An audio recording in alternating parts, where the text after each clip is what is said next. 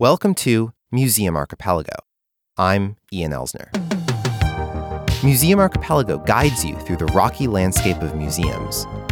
Each episode is never longer than 15 minutes. So let's get started. For many Indigenous people, Native people, we're looking for ways to engage our culture at all places, at all times. And for me, and for many other Native people, it happens to be in the realm of museums. And Donis Spears focuses on engaging with her culture within the realm of museums, precisely because museums violently separate her culture from a living context. Hello, I'm Donis Spears. Hello,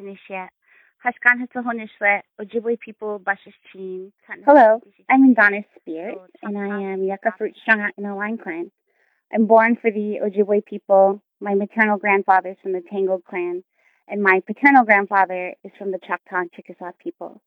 I'm the Director of Programming and Outreach for the Agamount Educational Initiative. Spears co-founded the Agamount Educational Initiative in 2018 with Chris Newell and Dr. Jason Mancini.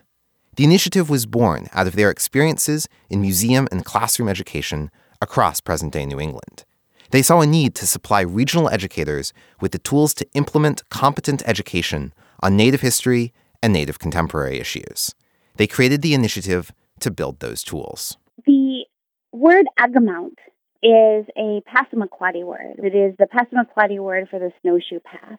One of our co-founders, Chris Newell, is a Passamaquoddy, and he recommended this term as a defining part of our initiative because a snowshoe path at the beginning of the wintry season is hard to find. It's hard to walk on, but the more people pass along this path and carve out this path through the snow during the season, the easier it becomes for everyone to walk on together. And we see that as part of our mission and part of the work that we're trying to do, part of the guiding principles for our work, that we are looking to add to that educational experience for people we are living with and amongst here in what is present day New England, because we are all going on the same direction. And the more information and the more culturally accurate and respectful and historically accurate information we are working with, and the easier it is for our children, for our grandchildren. And when I say our, I mean Native people, but I also mean non-Native people. The initiative focuses on what's called sites of knowledge. These include K-12 schools, universities, and museums. But as Spears describes, the notion of siloed sites of knowledge is a Western idea, poorly suited to the work that they do. Instead, the Agamount Educational Initiative seeks to employ knowledge at all places and at all times, something that museums as they exist today fail to do. In our traditional communities, in our Native communities, there was no place that you would go to learn and to gain the authority on one particular place and then leave that place and not employ that knowledge someplace else or not see the connection between one place and another. So to go to a museum and this is the authority and this is where you learn about this. And then you exit the museum and that knowledge is no longer useful to you as you go about your daily life. That concept of siloing knowledge and siloing our understandings of the world is a foreign one to this continent. Spears shared a striking example of this at Untold Stories 2019, which was called Indigenous Futures and Collaborative Conservation. The session was the closing session of the American Institute for Conservation's annual conference. There, she showed an image of a Haudenosaunee cradleboard, as presented in the Detroit Art Institute. It is completely divorced from context and certainly doesn't feel lived in typical museum conservation fashion. She compares this with an image of the cradleboard that held her as a child and has securely held all four of her children. The ties on the cradleboard are ceremonially retied for each child, representing a continuity in the material world that is nowhere to be found in the museum. If you came into my house right now, you would see all of the cradle boards from when I was a baby that were made for me, which I have a few, and then the cradle boards that we had made for our children, my husband and I's children. They are placed up on the wall. The difference between that and a museum is that we keep pieces of that baby's experience within the cradle board. So we keep a blanket with certain pieces of material culture. So we keep those on the cradle board when we put them up on the wall to remind us of that time, that special time with our son or our daughter. And so these are instances where the cradle board is referring back to a specific child in a specific place, in a specific emotional life of our family. Spears uses the difference between her cradle boards in her own home and how they would be treated in a museum collection to illustrate the difference between living collections and ethnographic objects. I think when we look at cradle boards within museum collections, all of that is ripped away. All of that is stripped. And that stripping of those experiences and the spiritual and emotional life of that piece is a violent one. And it's a very apt representation of what colonialism is, that we are going to take this and we are going to rip it away from its relationship with you and make it only relevant in its relationship to us, the colonizers. And that's the story that gets honored. That's the story that's more important. And that is a violent story. And it's one of domination. And so when we go into museums and we see items that have a lived relationship with us, within our communities, within our homes, we see them on display as ethnographic objects. That is a reminder that our understanding of our own material culture is not the one that is important. To prevent the continued violent ripping of the emotional life that object collections represent, the initiative offers a range of educational support services and educational programming across present-day New England. And part of that is making sure that certain words remain problematized.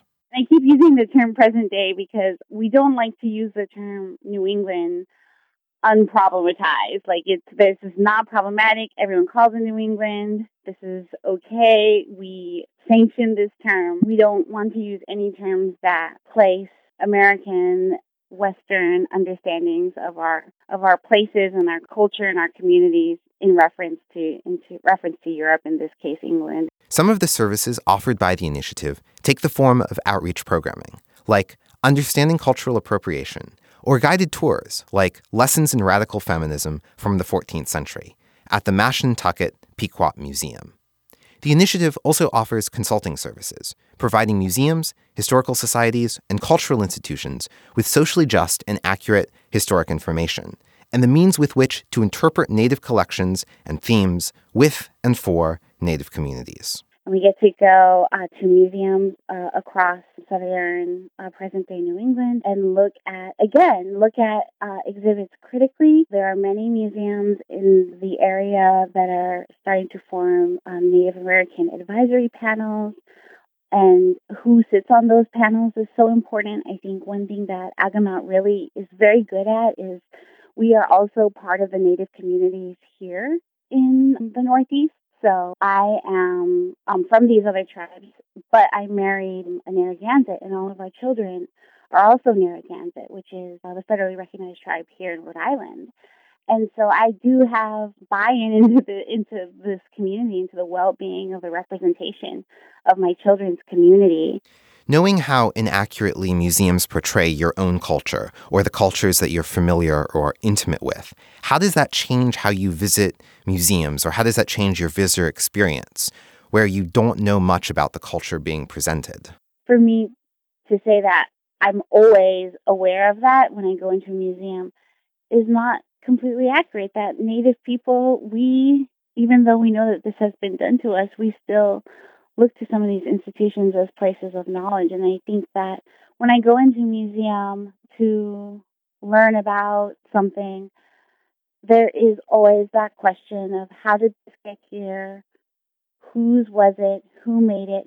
But really, why did they make it? What is this object's life outside of here? And I think that I'm not always asking that question all the time, but that is a question that's there at the back of my mind. And I think that the more that museums can bring these disembodied pieces back to a body, the better I would relate to it as a Native person and as an Indigenous person. And I think that there's definitely a duality at play for me when I go into a museum. It's conflictual. There are some newer museums that deliberately define their primary audience as members of a Native nation. An example that just opened in Minnesota is the Hokatati, the Shakopee M'day Wakantan Sioux Community's new cultural center. There's a touchscreen interactive media piece there that protects some information behind a code that only nation members know. How can practices like these change how museums have presented themselves for centuries? Yeah, it asks the question, who is the primary recipient of what we're giving in this space? Who are we pointing this space towards? Who is the orientation point? And that doesn't mean that there can't be other people in the space learning from that or watching that process. I think that as museums grapple with their colonizing past and the role that they played in colonizing Turtle Island, the world, it's, being in bed with imperialism. I think that as the museum field grapples with that history, we are going to start to see museums as places where practice can be on display. So in the sense that there is an orientation towards this tribal nation. This is who we are speaking to. But the museum can point out or put on display the fact that this practice is being followed, and people are in a museum using the actual practice. The museum is speaking very directly to the practice, very blatantly using language and terminology and saying, we have a certain group that we are prioritizing here. We want you to learn in this space, but you are not the orientation space. You are not the thing that this museum revolves around. And that in and of itself is an educational experience. Sometimes it's good to be disruptive in that way, and that museums can be a disruptive force in that process by saying that their orientation is towards this particular community and not towards the overculture.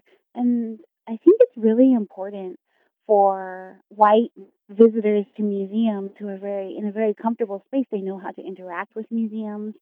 They know how to interact with exhibits that reaffirm what they were already thinking before they went into the building. I think to disrupt that experience can be really interesting and really important. And I think museums have an opportunity to be a really interesting disruptive tool in that process. The Agamount Educational Initiative lives at agamount.org. There, you can find a list of resources from a guide to Indigenous terminology to readings and books organized by grade level. You can also see a list of classes and services that the initiative offers across present-day New England. You can watch Spears in the complete proceedings of Untold Stories 2019 at untoldstories.live. Information is also available for the 2020 conference in Salt Lake City, Utah, called Preserving Cultural Landscapes. This has been Museum Archipelago. This week, Museum Archipelago is hosting its first ever live show. The show will be a part of Lower Alston Live, hosted by the PRX Podcast Garage, Zone 3, and Aeronaut Brewing. The event takes place in Boston, Massachusetts, this Thursday, August 8th at 7 p.m. at Aeronaut Austin, 267 Western Ave. In the show, I will play the host of Museum Archipelago, interviewing the director of a fictional Lower Alston museum. There's a link to RSVP in the show notes. Come on by to say hi and pick up some sweet Museum Archipelago logo stickers. I hope to see you there. You'll find a full transcript of this episode, along with show notes, at museumarchipelago.com. Club Archipelago members get access to a bonus podcast feed that's sort of like the director's commentary to the main show, and fun extras like stickers. Support the show and join Club Archipelago today for $2 at patreon.com/museumarchipelago. Thanks for listening. And next time, bring a friend.